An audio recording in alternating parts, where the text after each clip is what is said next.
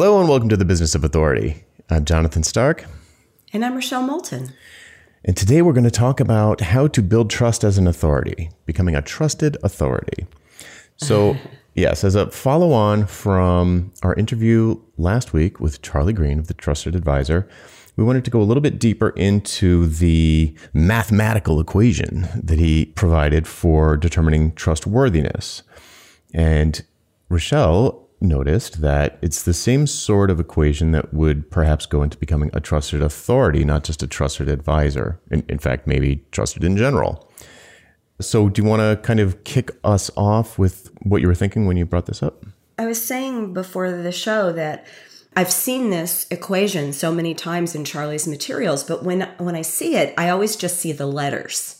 And somehow the letters just don't seep into my brain about this. But when we were prepping for the interview and talking with Charlie, it really struck me how important each of those components are in, obviously, trustworthiness, which is Charlie's expertise, but they're also really important in how we build authority. So just to remind you, so the equation is credibility plus reliability plus intimacy. And those are the numerators. And then the denominator is self-orientation.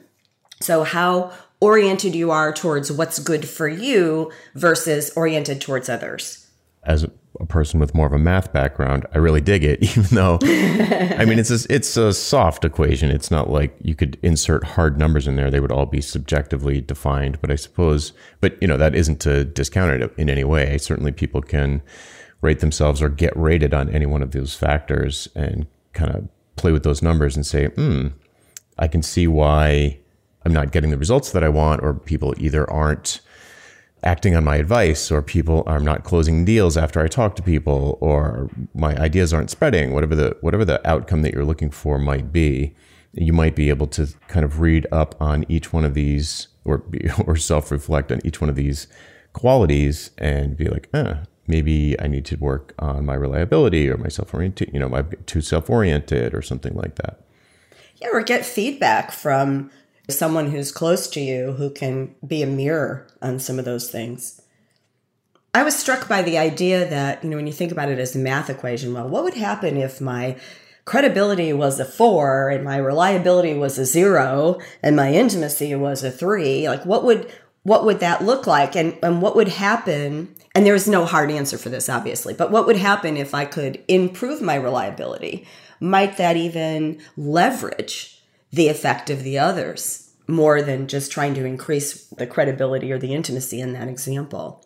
I think it's fascinating. It could reveal that, oh, wow, all of my, let's say, marketing materials are oriented around how great I am. And, oh, guess what? That's self-oriented. And then you could look at your materials and say, so you're not judging yourself so much as, say, your web page, your homepage or your website. Look at it and be like, oh, I've got some credibility indicators here, like I was chosen to speak at these conferences, or I have worked with these big clients, or I've got these testimonials from big clients, or other credibility indicators. And you'd be like, oh, but there's nothing on here that speaks to reliability. There's definitely nothing here that speaks to intimacy.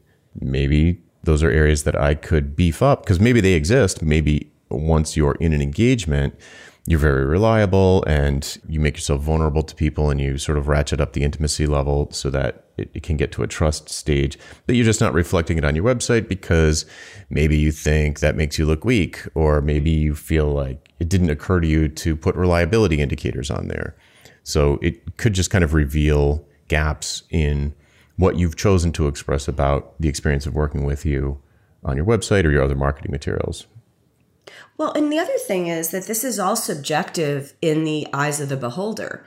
What I love about the credibility is, so for one person coming to your website, one potential client, working with big clients would be, yes, that person's highly credible. Somebody else would have a startup and might look at that and say, yeah, really what I want is somebody who's worked with a lot of startups. Or the startup could also say, oh, I love that they've worked with big companies. I mean, they understand what happens when we get to scale. So yeah, it's the subjectivity of it that's so interesting, and kind of goes back to what lens are you looking through? And it should be the lens of your ideal client, your sweet spot. Yeah, totally true. Because like you said, it's in the eye of the beholder. So if you haven't picked who it is who you most want to serve, who you want to help, then it's kind of like, well, the credibility indicators could be, or they will be different for different audiences. So that's a great example. I imagined on this episode, we'd kind of break down some things in each one of these categories that would be examples or representative of this sort of thing. Since we're already talking about credibility, maybe we could go a little bit deeper and brainstorm what sorts of things you could do in, let's just say, on your website, your marketing materials, maybe on your email list, something like that, that would indicate, let's say, to your ideal audience that your opinion is credible, that you're qualified to even be talking about this sort of thing. The easy box to draw is what the world sees as credibility. What's your degree in, or multiple degrees? What sizes and types of organizations have you worked with?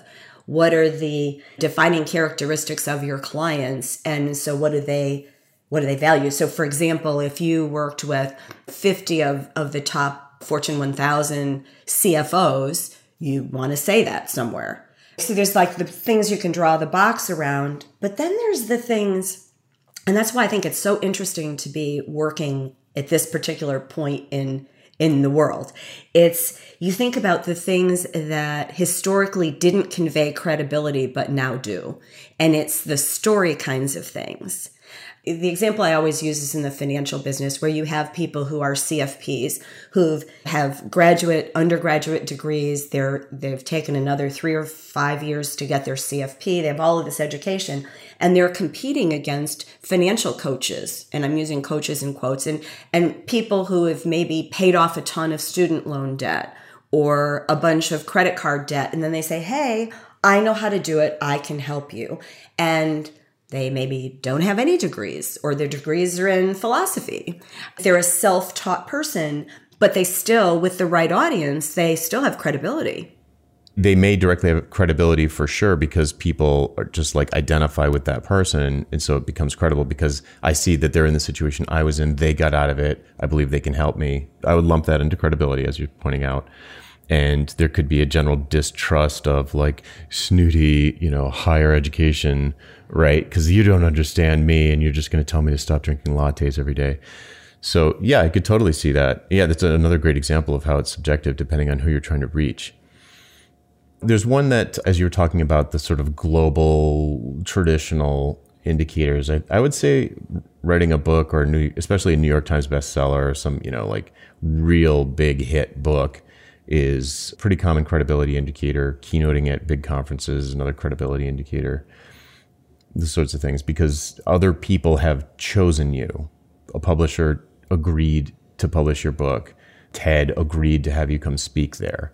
These are gated communities, so to speak, and not everybody can just do that. So it lends a lot of credibility that it's saying other people trusted me, so you can probably believe what I'm talking about. There's another thing and I don't think this falls under any of the other categories, but I really think this is credibility, although you tell me if you disagree. The way that you describe stories, because I've had people tell me a bunch of times that my demeanor is what convinced them. Again, it's totally subjective. Like other people going to be bored by me or think I'm too mean or whatever. Especially since I started doing the YouTube channel, it comes up regularly. Like the way you talk about this stuff it just clicks with me somehow. Because I get really tactical, I get really specific, I use specific examples, but I deliver it in a sort of not, like I'm talking now. It's like when you jump on the phone with me, I sound exactly like this. So yeah. There's a certain... I can vouch for that. Whatever my personality is that comes through that, it connects with certain people who then will take it as a credibility indicator, even though I almost feel like it might be something else, but that's how it ends up functioning, because they're like it clicks. I don't know how else to put it. But something about the whole delivery and the tone and the content itself, but also the way I deliver it clicks with certain people, and it's not reliability and it's not intimacy. And I believe that it leads to them believing that I know it does. They tell me like I believe you because of the way you said it, which is a little bit alarming because that's because I might just be a good salesman, but it does seem to contribute there. what was striking me as you were saying that is I think of it as alignment. And because you're very aligned. So if you go to your website, the way you speak there is the way you speak on the podcast, is the way you speak on your videos, is the way you speak in real life. That's consistency, which I think is reliability. But the credibility comes back to, again, it's subjective. I would be willing to bet if we polled the people who had said that, they might fall into equal camps. Some would say, no, that's what makes me believe him, i.e. credibility, because there's no artifice. It's just boom, here you go. And somebody else might say, well, I like it because I know I can rely on him to respond this way. Yep. That's true. So I could sort of see it, and it almost doesn't matter, which box it falls into. I think it is important, though, because that's how we build trust. It's like we want to know that someone is going to act consistently, that our expectations generally will be met. Yeah, that's a perfect segue into reliability. Yeah. So I think reliability boils down to pretty much one thing. Well, that's probably an overstatement, but the thing that immediately comes to my mind with reliability is that you make promises and then you keep them, even if they're small, really small. I'm pretty sure that's how Charlie put it, although I don't recall exactly, but I'm pretty sure that's what he said. And I've interviewed David A. Fields, or we've interviewed him here, and I also interviewed him on Ditching Hourly, so I don't remember which episode he said this. But he described a situation when you're first meeting someone and they ask you a question, you're like, oh, that's a great question. I need to tell you something first about that to set some context, and then I'm going to get back to that and answer the question.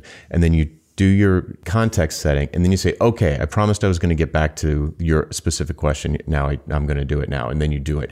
Even something as small as that, setting up a promise in a first meeting conversation and then delivering on that promise is very similar to what Charlie talked about when he said how humans, this back and forth seesaw of making themselves vulnerable, putting your hand out to be shaken.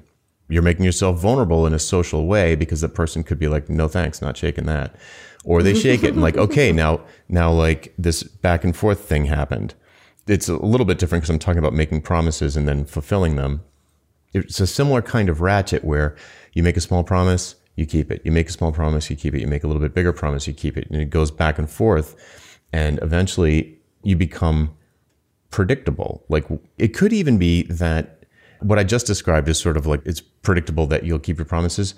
It could be predictable in a different way. It could be predictable in that, they might be completely terrible at keeping promises. They might be terrible at showing up someplace on time. And it's you can rely on them to be late, but they might be amazing and they just slam dunk every time you need somebody to name something for you. I need a name for my new website. I need a name for my new book. And this person is like a genius at that. And you can rely on them for this particular thing. Well, the other word I use with this is consistency. And so the example of the person who's always late, they're consistently late.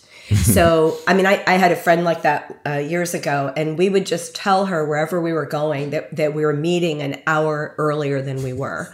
And she'd still be a half an hour late, We loved her. She was fabulous. But we just didn't wait on her for anything, or I would hate her. I'd hate the sight of her. A lot of this is consistency. And I'm thinking of two different people, but they were similar. I've written some blog posts about this. I call them the werewolves. And one was a colleague and the other was a client. And when they were on, they were amazing. And so they pull you into their orbit because they're so smart. They just deliver just big things. But then something happens and they turn into this werewolf. And I'm sure you've met people like that. And all of a sudden, it comes out of nowhere.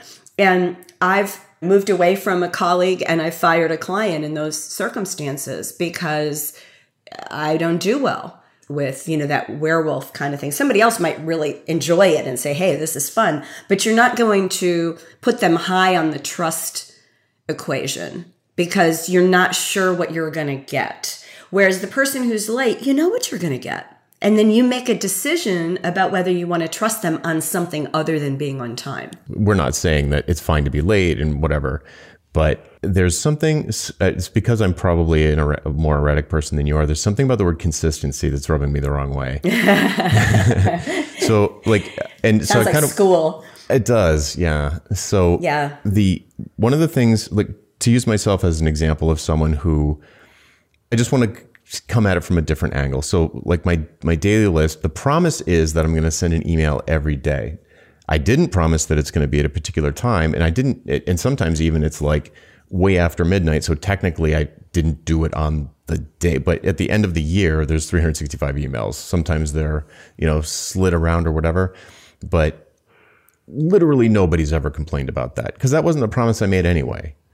But the thing that you can rely on me for is that I'm going to show up in your inbox roughly once a day, and I'm not going to waste your time. That is never going to happen. Like, you're going to get that email and it'll probably take you under a minute to read it, and it'll be worth it.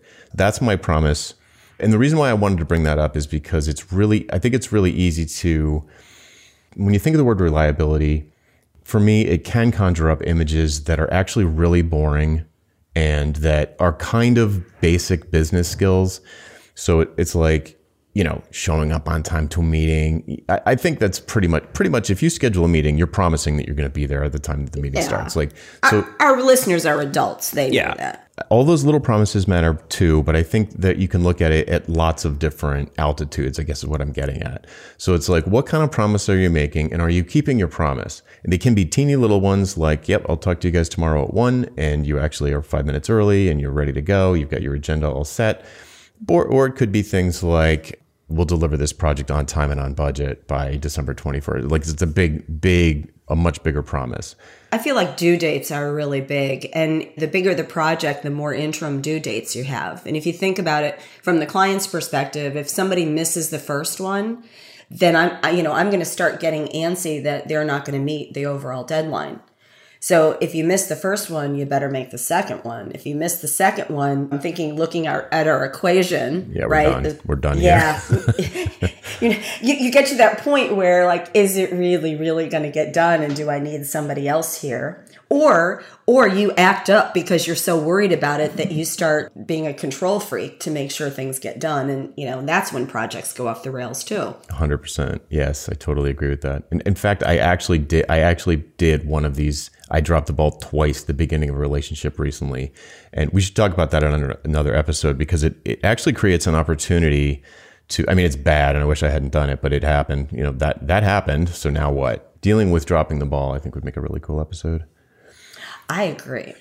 But I want to come back to your point about consistency and reliability, because I'm laughing because, I'm maybe the more straight-laced when it comes to that of the two of us, but I don't like being put in that box either. Part of the reason I love my own business is that I can say yes and no, or I can say, sure, I'd like to do that project, but I can't start until a month from now in order to deliver what I want to promise you I can deliver, or you haven't allotted enough time, all of those things.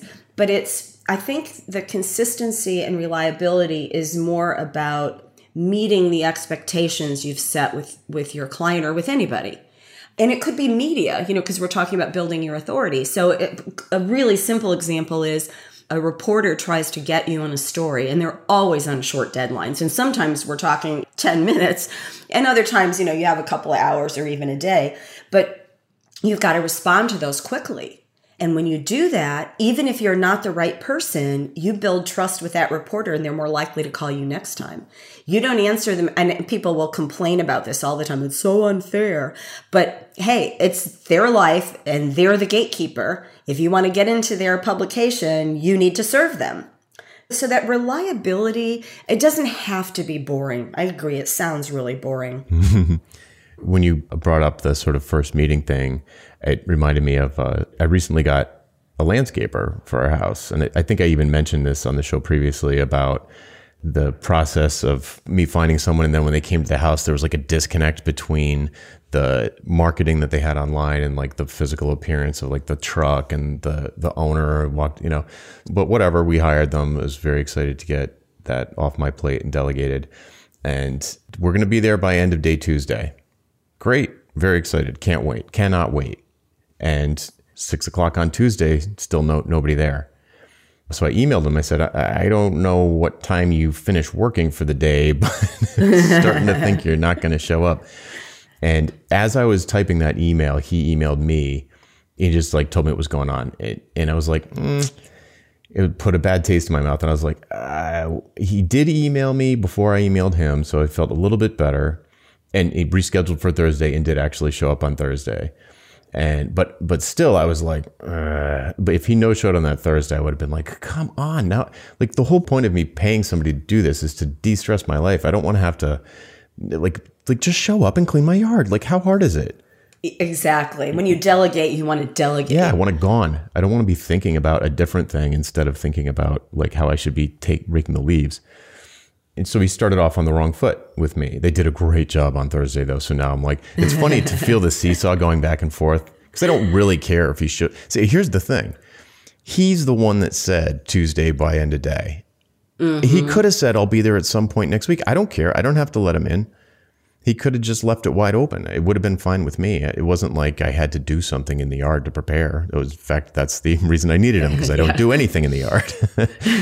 So he made a promise basically, and he kind of like updated me the very last second, like right at the deadline, which is kind of lame. If he had emailed me in the morning and said, there's no way we're going to make it today. I just want to give you a heads up. We can come on Thursday. Is that going to be okay? Then that would have been night and day. I would have been like totally cool. I have to move appointments. That happens. But leaving it right up to the deadline and then, yeah. But anyway, so it's funny. It's that optimism. We all have that on some level. Like, yeah, I can get to that today. I can fit it in, yeah. I can do that. And then you get to the end of the day and you're like, oh, crap. And the worst part about that is not only does the client or customer feel bad, but you do too. Because now you've just failed yourself instead of just taking charge of it and making an executive decision first thing in the morning. Yep. Yeah, I still do it sometimes with small things. I try to be really careful when I promise something. So like knowing that I'm going to feel that way if I break even what you would call a tiny promise, let's say like, oh, I said I'd be there by 1 and it was 1:05, or if it's like a dinner thing or meeting my brothers or something and it doesn't really matter if I'm exactly there at 9 p.m. I'm like, yeah, I'll be, but I actually say I'll be there around 9. I overbook myself. I try to fit in too many things, like you said, optimism. So I'm careful about what I actually promise. And that makes me feel better. It probably drives everyone else crazy, but... Well, I'm kind of laughing because my husband's a producer. And what producers do is they make sure the trains run on time, basically. And so when somebody invites us to a party, if it says 8 o'clock, we are there, I kid you not, at 8 o'clock. And we have surprised people. And I'm like, honey... When they say 8 o'clock, they don't really mean 8 o'clock. They mean kind of around 8 o'clock. He goes, then why didn't they say that? It says 8 o'clock. We're going to be there. Yeah. And it's hysterical. You can set your watch by him. Yeah. And I actually enjoy that about him. It cracks me up sometimes. But Erica's the exact same way. We'd be going to my parents' house, who I know are like you said. They're like, we'll start around 6:30. And then in her mind, we have to be there by 6:30. Mm-hmm. And we are there at 6:30. And they're still getting out of the shower. And it's like... Exactly. Exactly. That's hilarious. Yeah. But it's great. I mean, but, in terms of reliability, I know what I can count on her for stuff that I'm terrible at. So It makes us a good combination in that regard. Oh, yeah. It's the only way we get everybody out the door in time and get where we're supposed to be. It was funny when we were dating. I said, how do you always... ring my doorbell at exactly the right time? He's like, I'm not going to give away my secrets because, we lived in Chicago, big city, and he was driving, so we had to deal with traffic. And then I finally figured it out. He would leave early and he would go park down the street. He would find a parking place. So he might be there 10 minutes early, 15 minutes early, if traffic was light. And he would just sit there. And at however many minutes he needed to walk to the door, that's when he'd get out of his car and he'd ring the doorbell at exactly the appointed time. And for any women listening, that's what you like. You like your date to be on time. It feels good, right? It builds trust. Sure. Like when I have high stakes meetings especially that could involve traffic, that's exactly what I do. Because I know I'm like, I have a tendency to try and squeeze too many things into a day. And even if they're not work stuff, I'm like, oh, I'm going to do my stretches. I got time to do my stretches, but if I have especially like an initial client meeting or a kickoff meeting and it's in person and it's in Boston and, there's just a million variables between here and there, it could take 3 hours. It could take 45 minutes. There's no telling. I mean, there have been times when I've been given, like, I had a speaking gig at 10 in the morning in the Boston area. I'll go up the night before and stay in a hotel like across the street. Even though I should be able to drive there in 2 hours, there's just no telling. So rather than risk it, I'll just spend the extra $400 and stay overnight so I can just like toddle across the street. Here I am. That's what you do, because you're a professional. Yeah, I guess so. Maybe we should talk about intimacy a little bit. I think this is interesting because when you start out consulting, at least when I started out consulting, intimacy sort of felt like a bad thing. Like you're supposed to be this expert and you're supposed to know everything. Even if, you're 25 years old and it's, your first job, you feel like you're supposed to know all those things. And so that getting comfortable with not knowing things and showing that vulnerability, I think doesn't always come naturally in the beginning. I think there's also a way to make yourself vulnerable on things that aren't your expertise that still have the same effect. Maybe I'm wrong, but this sort of Columbo effect where, nobody listening probably knows who that is, but sort of going up and being vulnerable maybe in a social way. Like the example I just gave, going up to Boston to give an internal talk at like a user group meeting or something for a client. You're going to meet with people before that. You don't have, I just don't feel the need to be like Superman all the way around. I'm going to go up and they hired me to talk about something that I spend all my time thinking about. That's not going to be a problem. I'm going to be the expert. I'm going to be able to answer questions on the fly. Like all that stuff's going to be fine. I don't feel the need to also be like the big dog at the buffet table like I could be like, oh, I wish I could do that. Or like, oh, wouldn't it be great if, in talking about things where from a social standpoint, you're at a lower level than someone else, or I don't know. I feel like I'm talking about it, almost overstating it because it's a subtle thing. But the Columbo thing is kind of like, can you help me understand? I just don't understand. Like, how do you do that? And I don't feel like I need to be an expert at everything, I guess is what I'm saying. You can make yourself a lot more human by just being yourself at, whatever the topic of conversation is or whatever, or, I pop my soda and it sprays all over me. It's like, like that, to me, that doesn't impinge on my expertise at the thing I'm there for. Like, I do want to be an expert at that. I'm not going to know everything probably, and I could get stumped by a question, in which case I'd say, I don't know, I'll get back to you. That's a great question. I see this as a holistic thing, that in a service business, there's a lot of collaboration with your clients.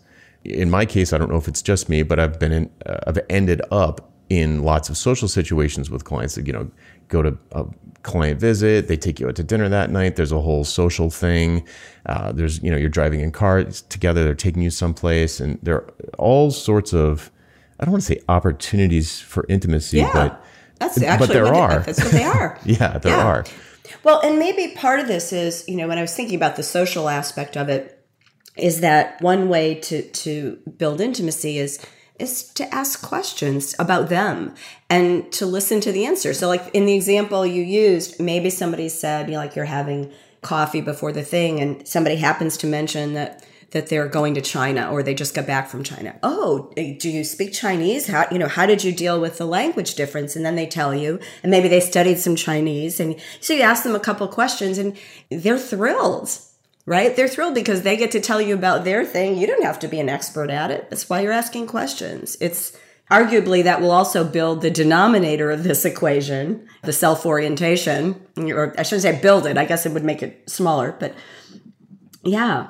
Yeah, I think it's really important. I just want to do like a quick shout out to a book that I'm reading that is really just mind altering book called Impro by Keith Johnstone. It's a book for people who do like improvisational theater. So it's really random from a business standpoint. But I heard Seth Godin mention it in an interview and I'm like, what? I'm like, it sounds like an improv book. And I read it and I'm like, it is an improv book. Like, why did he bring that up? So then I was like super intrigued and I bought it, and I'm telling you, it is mind altering. And the reason I'm talking about it is one particular thing. The whole book is amazing, but there's a particular thing he talks about in one chapter about status roles between two actors on a stage and like how to get, these two people are trying to improvise this particular scene or a situation, and they're trying to work their way through it, and it'll be wooden and dead, and nobody can figure out why. And they're giving you weird instructions to do it. And he said the problem is that they're ignoring the status roles. And you're probably like, what are you talking about, status roles? It's this seesawing thing where people in conversation through body language, the way they're facing, how often they glance at the other person. There's a million things, and it encompasses every TED Talk you've ever seen about body language and how to have a good conversation, how to be a good listener, all of it. The thing that underlies all of it is this status roles seesaw thing that is like impossible to unsee once you read about it. It's so cool. I think what we're talking about is like little facets of that.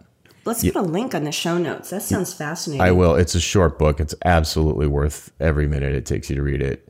But anyway, the vulnerability aspect is when, in John Stone's terms, you're purposely making yourself low status so the other person can be high status.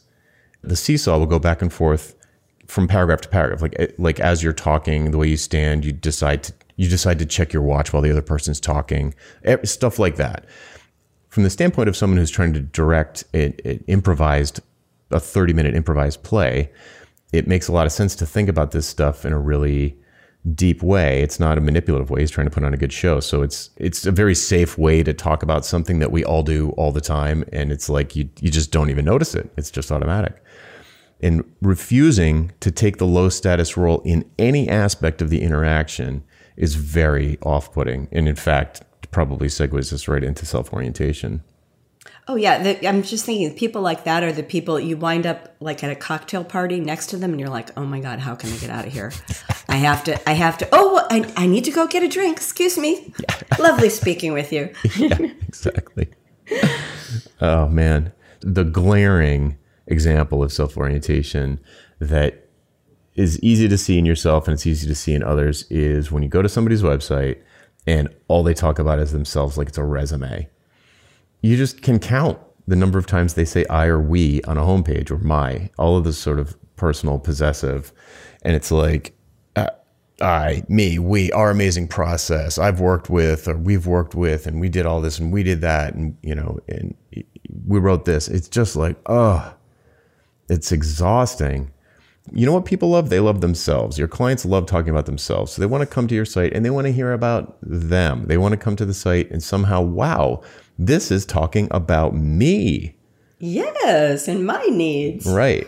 So then you click. Yeah. And usually when I talk about this, I use terms I first heard from Kai Davis, who's just the most amazing empathetic. Like when it comes to empathy in client communications, I've never met anybody that could touch this guy. He's amazing. I think you read it somewhere else that I don't know where. But me-focused language and you-focused language. And, it's exactly what I said. Like if you just talk about yourself on your whole website, then it's not a welcoming feeling for someone to come in and be like, I know that I'm in the right place, that sort of thing. But you-focused language is all about, hey, have you got this kind of a problem? Let me guess. Do these things sound familiar? And you're talking about pains from their life that to them feels like that makes them feel understood. It makes them feel like you can read their mind. It makes them feel like you get them. And to me, that's a big trust builder. It's, not having that, it's the denominator for a reason. Like if you have really high self-orientation, which isn't necessarily selfishness, it's just self-orientation. It's exactly, you're just very egocentric, not in like a, you're just talking about yourself all the time or what's in it for you. I was thinking maybe one way to kind of look at your own website in context. I just did this for a client who has a marketing agency, and they gave me a list of maybe 15 firms that they said were, sort of roughly their competition. It was funny. After about the fourth one, they just all looked the same. And they were all saying, we do this. And they listed these, what I would think are technical terms for marketing. And so you could argue, well, their clients are the heads of marketing, but in some cases, their clients are the heads of businesses who don't speak marketing geek. It was fascinating to me. They were so interchangeable, and not one of them had any real content. It was, let me show you our work. It's highly visual. So of course, you want to see that. There were some little stories, not all of them though. Some of them had little stories, but even that, I would argue that's really more of a case study. It's not as valuable unless you set it up in a certain way versus showcasing it as a marketing piece. I think it's easier to see in somebody else's website than our own. Oh, yeah. I mean, Philip Morgan, another friend of mine, he has this exercise in his specialization incubator where he has people pick an industry that's not one that they're familiar with. So this really puts you in your buyer's shoes. Pick an industry that you're not familiar with. Let's say SEO. I know what SEO is, but I'm not really familiar with I really don't know that much about it. So I go, and then he would be like, okay, go Google, find like 10 websites and then go through them and compare them to each other. And exactly like you said, within minutes, you're like, I can't tell any of these apart. They're just like, they're all basically the same.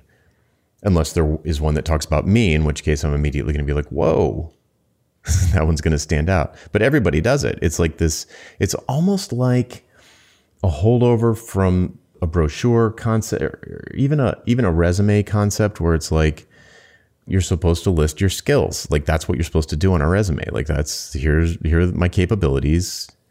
Please hire me. Technology, process, people.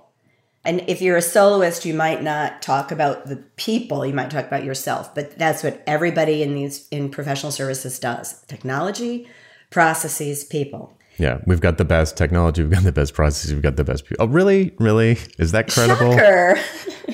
I always argue that those things are important to talk about, but most clients don't care about the process. They care about the outcome.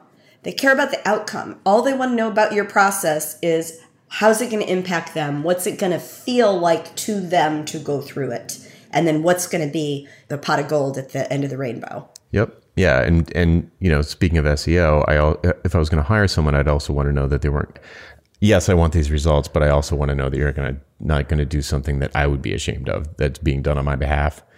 It's not totally unimportant to have the process, and kind of know, like you said, you want to know what the experience of working with them will be like for you. So like if I'm going to work with an SEO person or a landscaper, I do kind of want to know how it's going to impact me and how it's going to reflect on me. I don't want them to like take all the leaves and throw them in my neighbor's yard, for example.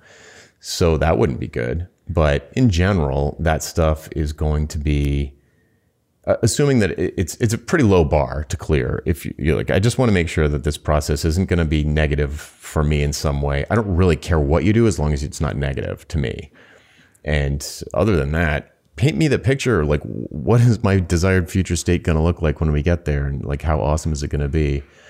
It's very powerful when you see it. And yet it's for some reason, it's not a natural approach for people when they sit down in front of a WordPress site configurator and they're like, okay, what should I put in here?